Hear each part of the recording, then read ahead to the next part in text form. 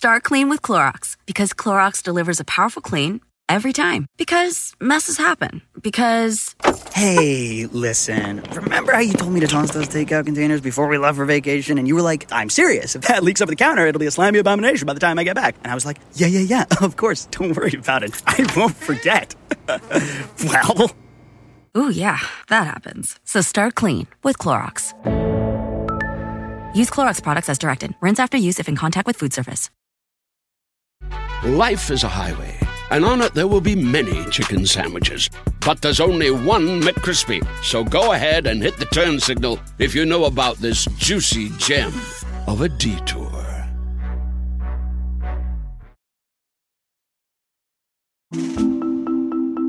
This is an historic time. This is going to be a multi-year fight. Why is it taking so long to get a screening test? It is not a hoax. It is real. Something that we have never experienced before. Wash hands, wash hands, wash hands. I mean, you're the scientist. You're going to have to tell me. Welcome to Science Rules Coronavirus Edition. I'm your host, Bill Nye, and this is the series that brings you the latest analysis and the science of this pandemic so that you can be informed, prepared, and calm. We are still all in this together, my friends. As we said last week, the pandemic is far from over in the U.S., but there is hope. More than half of all adults in the United States have gotten at least one dose of a COVID-19 vaccine, and the rate of new infections is currently falling in most of the country. But the picture isn't so rosy in the rest of the world. Globally, we're averaging roughly 800,000 new cases and more than 10,000 new deaths every day, with hotspots emerging throughout Europe, South America, and especially India. Since this all began, more than 3 million people have died from COVID-19. Here to help us understand what's happening outside the U.S. is Dr. Bruce Aylward. He is a senior advisor at the World Health Organization, the WHO, and coordinator of their Access to COVID-19 Tools Accelerator, also known as the ACT Accelerator. Dr. Bruce Aylward, welcome to Science Rules Coronavirus Edition. May I call you Bruce? Please do, if I can call you Bill. Please.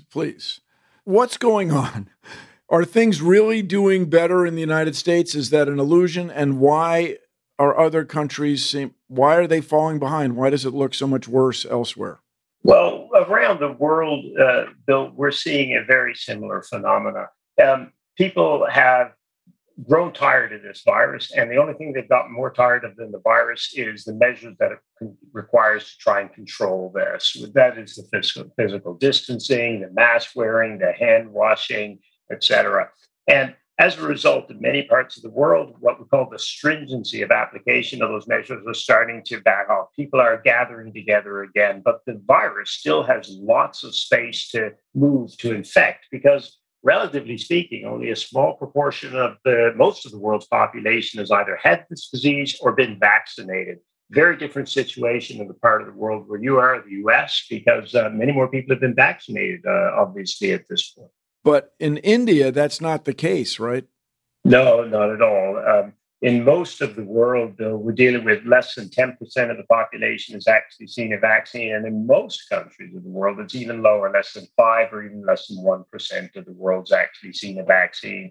Even in people of a certain age, as you refer to yourself, and healthcare workers, which means some of the highest risk people for dying of this disease, highest risk people for getting exposed in most parts of the world are still unprotected from this virus. And that's what concerns us the most, especially as vaccination rates climb in other parts of the world. Are you worried about variants or mutations? Of course, but it's interesting when people ask me what keeps me up at night. What keeps me up is that we have not managed to get vaccines rolled out in an equitable manner.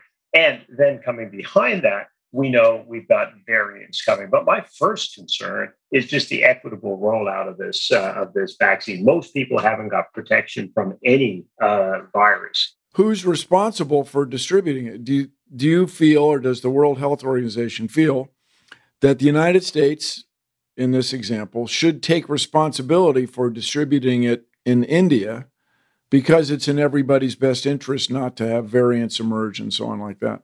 Yeah, so the United States has done just a fantastic job in helping drive the development and the scale up of vaccines around the world. And also, it has done a great job in helping to support their rollout globally, because the United States is one of the largest donors to called the COVAX facility. And that's one part of the ACT Accelerator. What is COVAX? Tell us what COVAX is. It's the coronavirus vaccine leg, let's say, of the ACT Accelerator. So the ACT Accelerator, we're trying to scale up the development and rollout of diagnostics, vaccines, and treatments. So the COVAX is the vaccines part of this. And COVAX... But both of these things, both ACT and COVAX are bureaucracies, right? They're not like, it's not a machine. It's people. COVAX actually has something called the COVAX facility, and the facility is a collaboration of 190 countries that have come together, decided to pool resources to be able to buy billions of doses of vaccines and initiate their rollout on a global scale. And the U.S., a couple of months ago, decided to join the COVAX facility with a substantial financial donation. So the World Health Organization and its partners, we have used those resources to secure a couple of billion doses of vaccines. But the problem we have right now, Bill, is there's such a demand for vaccines. And because rich countries can pay a premium for those vaccines, it's been very difficult to access enough to roll them out to the poor countries at the same time. So, oh, come on. That seems like a solvable problem. It does. It seems like a very solvable problem. It seems like a really solvable problem 1 year ago when there were no vaccines. And we said, hey, let's all get together and pool our resources so we reduce the risk, we increase how much we can buy. But the problem then is, as soon as the vaccines became available, there became a run on the vaccines. And instead of buying vaccines through COVAX, people decided to do bilateral deals with the manufacturers, and that allowed them to access doses earlier than others. When you say people, who are the people doing this? Officials in governments? Well, wealthy countries were in a position, and that was an expectation of their people, of course, to access and buy vaccines to make sure that they would be protected. And you know, at the beginning, Bill, it's fine. As you start to roll out these vaccines, you as long as you decide that, look, we want to get to all the healthcare workers around the world, and we want to get to all the older people around the world and protect them, the ones who are at highest risk, before we start vaccinating the younger populations in any individual countries. And, you know, that is the right thing to do at a global scale. It's going to save the most lives. But we're also learning that it is also the economically smart thing to do, because the faster other parts of the world get vaccinated, the faster you can get your own economies restarted. And there's some fantastic economic analytics to show that. But most recently now, the virus itself has come and said, look, it's in your interest to vaccinate everywhere, because otherwise I'm going to mutate and new viruses are going to evolve. The virus has explained this. Exactly. It's like, okay, you didn't think it was the right thing to do for moral argument. You know, economics didn't get you here. Let me put it to you this way. And the virus says, here, I'm going to mutate and become really dangerous, and I'm going to make your vaccines possibly not work against me. So, yeah, so that was it. Everybody gets it, Bill. It's in everybody's interest to get everyone vaccinated. But there are forces at work that aren't just, if I can use the expression, egalitarian. There's economic forces, but also geographic forces. I can't help but notice India is apparently doing extraordinarily poorly. But African nations, which generally aren't very wealthy, are doing pretty well. Is that right? Is that accurate? Well, they're doing well in that they've had low numbers of reported disease and low numbers of death. But, you know, Bill, this is very early in the game, right? We didn't know this virus 18 months ago. We hadn't even seen it in human populations. So to suggest that we know what it's going to do and what its next move is going to be would be hubris. At this point, I think we've got to learn to respect this virus. We've seen it just, you know, India, there was a country that thought it had things well under control, and it comes roaring out to cause the kind of devastation we're seeing there. Is there anything special about Africa that would prevent a potentially similar situation? We simply don't know enough. And that's the reason you want to protect all of the highest risk people around the world. Because right now, all we know is this virus can go everywhere, and there's vulnerability everywhere. So you got to protect people and reduce that vulnerability equitably everywhere. That's the goal. So, well, that's the goal. But what's the problem? Is it funding? Is it organization? Is it local governments? No, actually, I think we've cracked the nut on a couple of what have historically been really, really tough parts of this equation, Bill. So, for example, in terms of organization, by putting together the COVAX facility, getting 190 countries to collaborate together, pool their, certain amount of their financing and the procurement power, et cetera, that was a pretty impressive step and piece of international collaboration. And they put financing into it. They put billions of dollars now. The challenge, Bill, is we're dealing with a very scarce resource. There just is not enough vaccine to go around everywhere, and there won't be for months and months and months. And that's where it comes down to making those tough choices. And these, ultimately, Bill, are often political choices, right, that countries have to make about how much vaccine are they going to use on their own vaccination versus share with other countries to let them get started. You're talking about the wealthy countries making that decision. So yeah. Well, it's not just the wealthy countries. Bill, this is where it's interesting because vaccine manufacturing, some of the biggest vaccine manufacturers in the world are based in India. And China's got a huge vaccine manufacturing sector now. Brazil produces vaccines and others. So you're starting to see, it's an issue of the wealthier countries that can buy it, but also the countries that actually make the vaccines and produce the vaccines. They control supply as well. So you need all these pieces working together. And that's what the ACT Accelerator was set up to do. So what happened in India? They were doing well, right? Yeah. And parts of this we can explain and parts of it we can't. Because if you look at the behaviors in India, you may see similar behaviors in another country, but it didn't have the same explosion of cases. So India's got some unique elements, right? It's kind of a perfect storm with that population density, with the mixing of the population, with, as you know, there were some big religious festivals and other things that happened recently allowed for a lot of mixing. So there's been, kind of that perfect storm came together and this thing took off. And once it gets ahead of steam and you're in a situation with where it's very, very difficult to physically distance people, to isolate people, all those things that are necessary to slow down this virus, then you get a situation like we're seeing in India, unfortunately. I knew a kid I went to elementary school with who had polio. And it's just such a serious thing. And India managed to pretty much eradicate polio through vaccination. So I imagine their population has respect for it and a respect for the practice of vaccinations and so on. Oh, indeed. Bill, what India did on polio vaccination, no other country in the world achieved.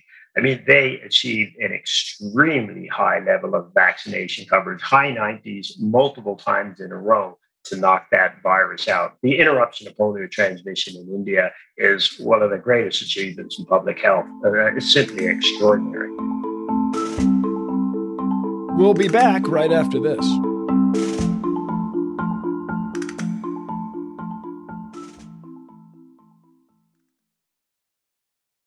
Ross has all the spring deals you want, so you can say yes to more looks for you and your budget.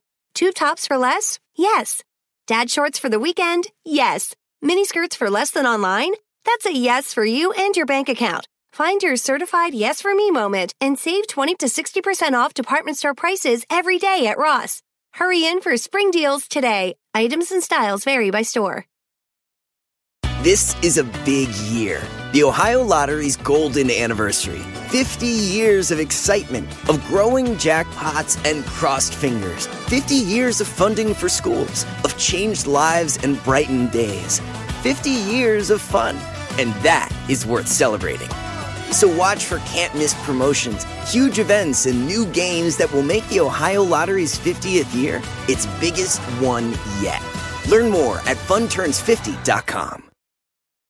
Shopify is the global commerce platform that helps you sell at every stage of your business. With the internet's best converting checkout, 36% better on average compared to other leading commerce platforms, Shopify helps you turn browsers into buyers. In fact, Shopify powers 10% of all e-commerce in the U.S. Sign up for a $1 per month trial period at shopify.com/podcastfree. All lowercase, shopify.com/podcastfree, shopify.com/podcastfree.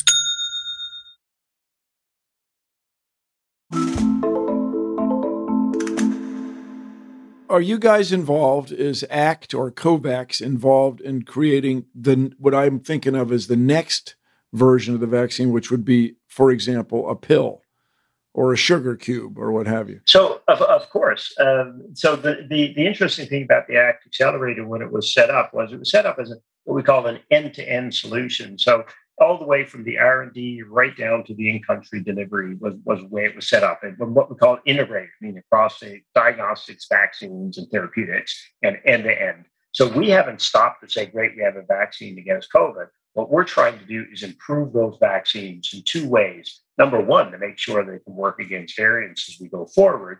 But most importantly, to ensure that they're programmatically optimized. Ideally, one dose, even that you didn't have to inject, would be great, like intranasally or something like that. So all of that is going on. And the COVAX ACT Accelerator is one of many, many groups who are investing in promising ideas. Where's that research taking place? That research is happening in academia, in biotech companies, in the US, in the UK, in the Indias are doing this kind of work. China, everybody's trying to look for a better vaccine. So it'd be like a Tamiflu kind of thing? Well, Tamiflu is a drug, right? So that's another piece of the research that's going on, trying to see, can we find a drug that you could take early in the course when you get exposed so that it just makes it a mild disease or stops replication of the virus altogether. That's one of the kind of holy grails, let's say, in the world of virology, trying to find those kind of drugs. So you've been infected, and this thing a theoretical, hypothetical drug would reduce the symptoms to the point where you wouldn't have hospitalizations and so on and so on. Prevent you from getting sick, ideally prevent you from spreading the virus as well, right? So can you summarize is there a big obstacle, or is it just an array of obstacles? Well, there's a combination of obstacles, right? The single biggest one, there just isn't enough vaccine in the world, right? That's your first one. So in parallel, you've got to work with the manufacturers to scale up production. You've got to look at other new production facilities we could be bringing online. Can we repurpose other production facilities? So the first thing you want to focus on is, can you get more product made? But the second thing that you've got to do in parallel is look at, can you optimize the distribution of that product so that the right people get it in the right order, in the right places, so that we can save as many lives as possible. You want to create a lot of vaccine, and then you want to distribute it efficiently. Yeah. And there you need, I talk about three things that are going to be crucial at this point, Bill. You need the financing, first of all, and you need the money up front to be able to help drive that manufacturing. But money can't buy vaccine right now. What you also need is sharing. You got to share production capacity, share the doses that are being made so that you can get them out to the right groups. Like, we may have money in COVAX, but there's some vaccine you can't buy until, October. And then the third thing we need to do is scale up the production. So it's been proposed that a way to address the COVID-19 problem is to waive the patents. Is that a good idea in your view? So the most important thing that we need to do is make sure that the companies that have got the know-how and the IP help other companies understand and learn how to make this. Because the IP gives you part of the answer, Bill. It's like, okay, here's the recipe. Yeah, but I don't have a kitchen. I don't know how to cook. You're making complex biologics here. So there are some companies that have already said, I remember correctly, Moderna, right, early on said, look, we're not going to enforce our patent. But you don't see Moderna being made everywhere. What you need is the cooperation and help of these companies to help other producers to be able to make it. Otherwise, you're going to have real trouble scaling up. You need a combination of solutions. Yeah. For example, when respirators were thought to be an essential element of addressing this pandemic, people started making respirators really fast. What's involved in getting a manufacturer to make one of these vaccines? Refrigeration capabilities? Like what sort of thing? Yeah, this is way more complex than making a ventilator. No, sorry, I probably just insulted a lot of ventilator makers out there, because that is a complex business in itself, but it's a mechanical device you're making, right? Whereas with this, it's a biologic that you're making. So, and it depends on the kind of virus that you're making here, but sometimes you've got to grow cells and you've got to grow the virus other times, and then you've got to be able to purify this stuff, and you've got to be able to concentrate it properly. There's multiple steps in making this thing. Anything goes wrong in any one of those steps, Bill, and you either don't have a product, or you have a dangerous product, or a product that doesn't work. So what is the role of ACT in that? This is an extraordinary construct. What happened back in April of last year, the Director General of WHO and other global health leaders, they were looking at this evolving pandemic, and they said, look, we've not got the vaccines, the therapeutics, or the tests that are needed, nor the ability to roll them out on a global scale.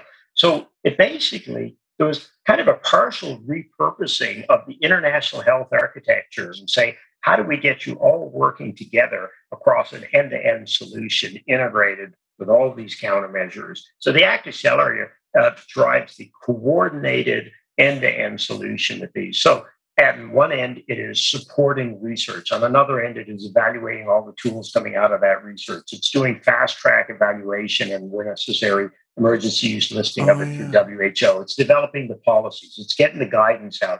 Remember, WHO is an organization of 194 member states or countries. So it's got an incredible reach in terms of getting standard information out, getting standard policy out, but also drawing on the world's expertise to help try and share and move this agenda faster. So it's been an extraordinary thing to be at the center of, Bill, to see these organizations working this way. Are you guys getting ready for COVID-21 or COVID-22? Absolutely. Every time you do this, you're in a drill for the next one. Every time, this is part of an ongoing learning process. We've got to come out of this better than we went into it. Just like we went into this better than we went into the Ebola outbreak in West Africa, 4 or 5 years ago. And we went into that better than we had been when we went into the last H1N1 pandemic. Each one we learn, we get better. We're not as good as we should be, Bill. Too many people have died. Too many people have gotten sick, and it's taken us too long to get the products to the people that need them.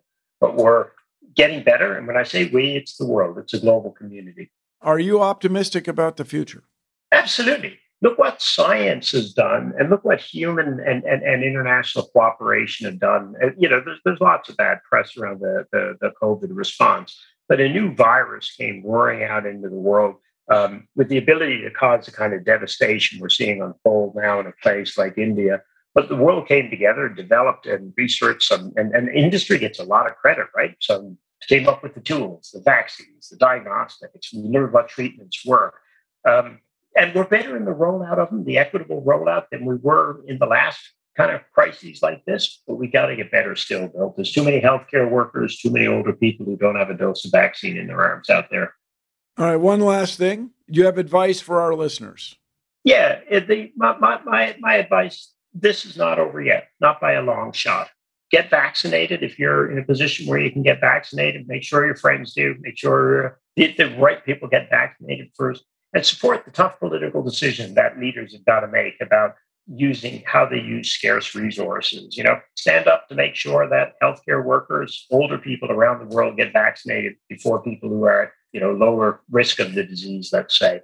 But the reality, Bill, is everybody can be part of the solution. Everybody's going to have to continue doing the things that they didn't want to be doing, the masks, the social distancing for a while yet. But we can beat this, but we can only beat it together as a global community. We can only beat it together as a global community. Thank you very much, Bruce. Our guest today has been Dr. Bruce Aylward, Senior Advisor at the World Health Organization. I'm Bill Nye, and my friends, this is a pandemic. We are all in this together, around the world. And more than ever, science rules. If you like Science Rules, please take a moment to rate and review it in Apple Podcasts and on Stitcher. Helps us out, helps other people learn about the show. Thank you. The Science Rules Coronavirus Edition is produced by Harry Huggins and Corey S. Powell. Our editor today is Tracy Samuelson. Our engineer is Luz Fleming, who also mixed this episode. Josephine Martirana is our executive producer. Special thanks to Casey Halford. And remember, at Stitcher and all around the world, Science Rules. Three more things. Wear a mask, get vaccinated, and socially distance till we get through this, everybody.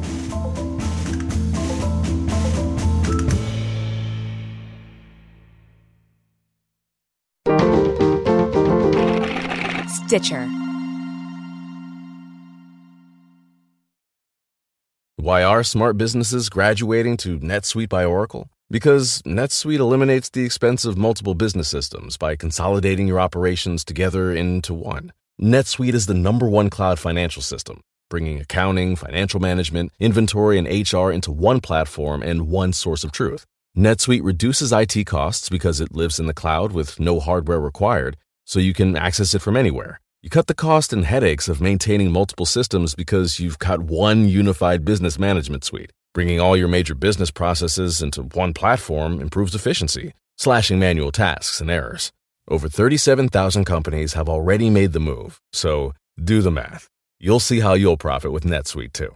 And now, by popular demand, NetSuite has extended its one-of-a-kind flexible financing program for a few more weeks. Just go to netsuite.com/podcast25 for more information. That's netsuite.com/podcast25.